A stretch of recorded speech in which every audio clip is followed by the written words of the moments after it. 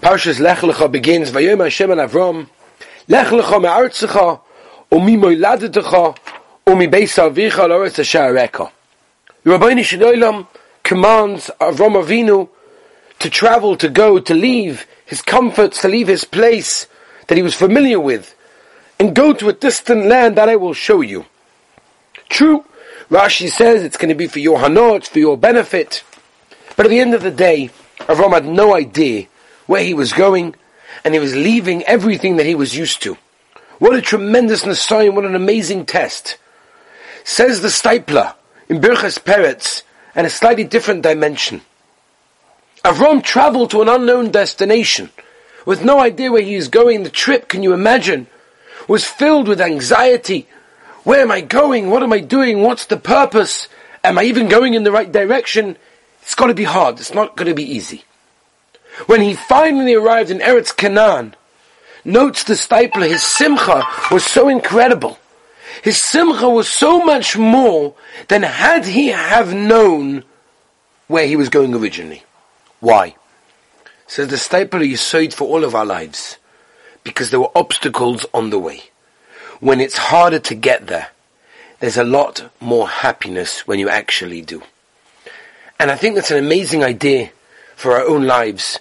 I speak to many people over the course of the day, many times during the week, and I speak to different people suffering different challenges in life, whether it's a bracha in yeshiva, whether it's in Geman in Koilel, whether it's someone in work who's having difficulties, whether it's with his boss, whether it's with his wife, whether it's with Parnosa. There are so many people having so many difficulties. And I sometimes try to bring over this point that yes, HaKadosh Baruch Hu gives us difficulties, but why?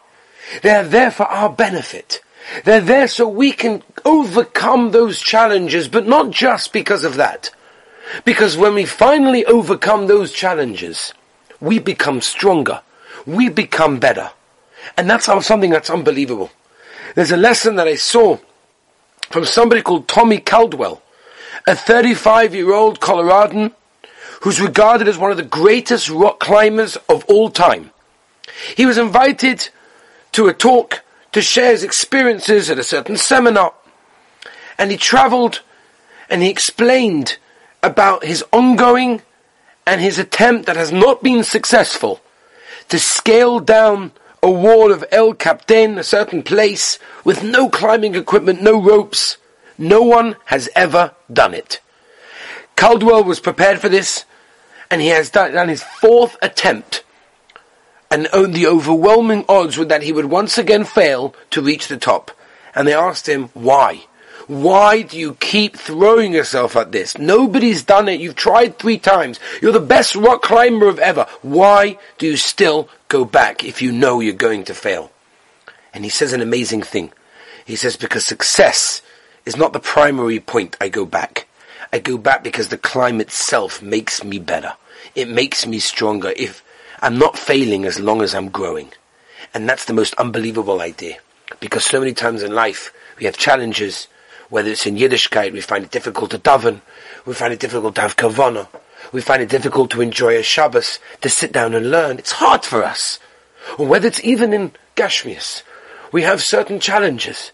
But what we have to remember, that those challenges are thrown at us for a reason, to make us better.